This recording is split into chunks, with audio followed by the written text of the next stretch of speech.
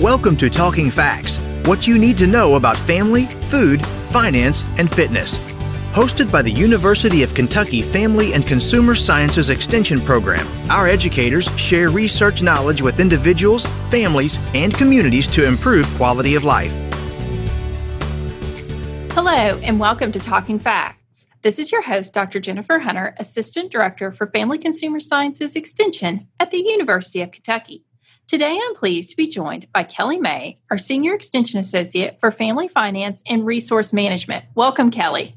I'm really glad to be talking with you today. So today's topic is, or our theme for this week is summer melt. And you are going to share with us about melting away your debt. So as we think about, as we kind of get a little bit further in the summer and the kind of the dog days hot of summer, as well as just how unique this summer has been in terms of all that's going on out there in this world, I really like your take on summer melt about how to melt away your debt.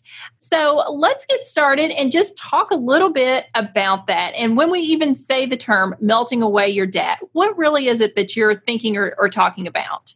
We all have likely some debt, and debts pile up quickly. And sometimes making payments can feel like you're only chipping away at the tip of the iceberg. So there are a couple effective methods for paying down debt over time. The first step is to figure out everything you owe, to go ahead and get it down on a piece of paper and figure out, how many different credit cards, lender bills, and, things, how many debts do you have that you need to work on paying back? And then next, you want to prioritize them. So set an order of importance for dealing with things. And so, you're responsible for paying all the things that you owe, but there are some things that have a little more impact if you're late or if you're struggling than others. So sometimes making a priority list can help a lot. So Kelly, are there certain ways that I should prioritize, or is it just whatever I think is most important? Well, there are a couple strategies you can use. And first of all, it will help to free up some money in your monthly budget. So if you can rework your budget a little bit to have some extra spending money, instead of spending it, note that money specifically for paying down debt. And then once you have money set aside to work on paying down debt monthly, you want to pick one to focus on first. So instead of paying a little bit on everything, go ahead and keep paying the minimum payments on all of them, but pick one to focus on first. And so that's where the strategy comes in. It is, how do you pick which one to focus on first? There's two different methods, but with whichever method you use, you want to pick one to focus on first, make the extra payments all on that one, and target the extra money to go toward the principal. So when you make your payment online or make your checkout, note that. And then once that one's paid off, you apply that money to the next debt. And as you pay off each one, you'll have a little bit more money and the others will pay down more quickly. So Kelly, when you talk about these two different methods, what exactly are they? All right. So one of them is called the avalanche method, and the other one is the snowball method. So either way, they're going to help melt your debt. Exactly. Well, let's start with the avalanche method. Tell us a little bit about that. All right, so this is the traditional method of paying off debt. You want to start with the highest cost one first. And I think it's referred to as avalanche sometimes because that big snow or that big debt will be cleared from your mountain. And so when that big one tumbles off, the little ones are a little more accessible. So by paying the highest cost one first, you're saving a little bit more money in the long term because of the interest rate and the total cost. And the earlier you start paying extra, the more impact it'll have on how much money you save. Okay, so now let's talk a little bit about the snowball method and what is it?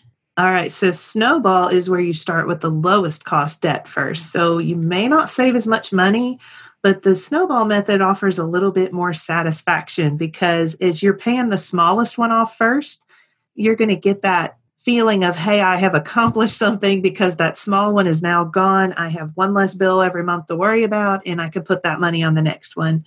So it does good work for people who need that little bit more of an instant gratification. And you're going to save more money with the avalanche method, but it's not terribly significant, the amount of the difference between the two. If you're consistently putting extra on at least one of your debts every month, you're going to save money either way. So if it feels better to have something resolved and cleared from your list, then that might be the way to go, is to pay the lowest cost one first.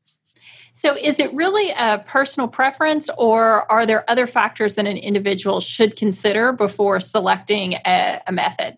It is personal preference, but one thing you definitely should look at is whether or not there are prepayment penalties. So some lenders charge fees for early payoff.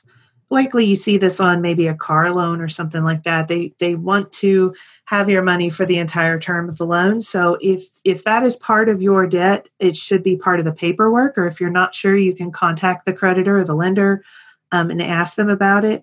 So not all debts have this, but if it does have a prepayment penalty, that may be one you don't want to worry about paying off early because you don't want to penalize yourself for working so hard. And what about when you see kind of these offers out there for maybe a lower interest rate credit card than what you currently have? Is it kind of worth an individual's time and effort to look at moving around debt to try and reduce interest rate? Or are they just better to kind of say, this is what I've got and tackle it?